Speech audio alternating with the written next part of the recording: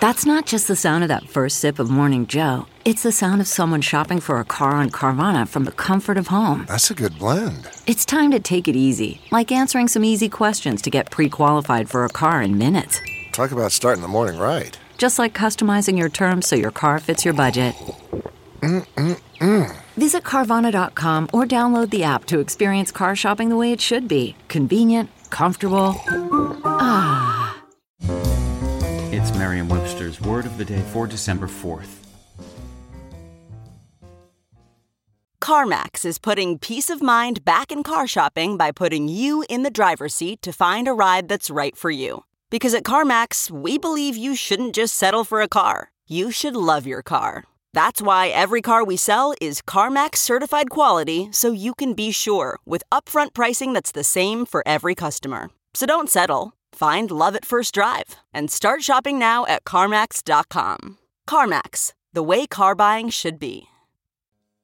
Today's word is coup de grâce, spelled as three words as they would be in French, C-O-U-P-D-E-G-R-A-C-E.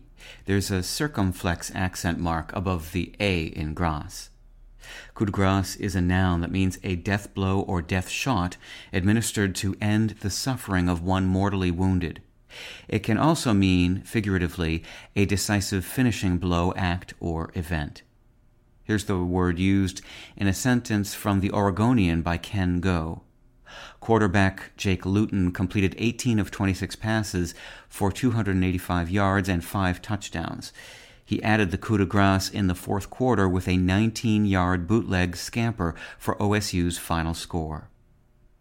Borrowed directly from French and first appearing in English at the end of the 1600s, the term coup de grâce, which is also sometimes spelled without the circumflex accent on the A, translates literally as stroke of grace or blow of mercy, and originally referred to a mercy killing or to the act of putting to death a person or animal who was severely injured and unlikely to recover.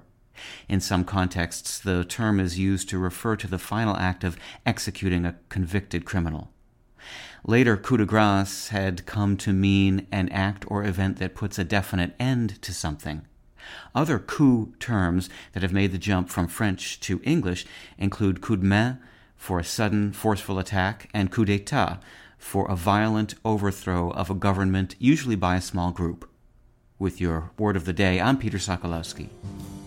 Visit Merriam-Webster.com today for definitions, wordplay, and trending word lookups.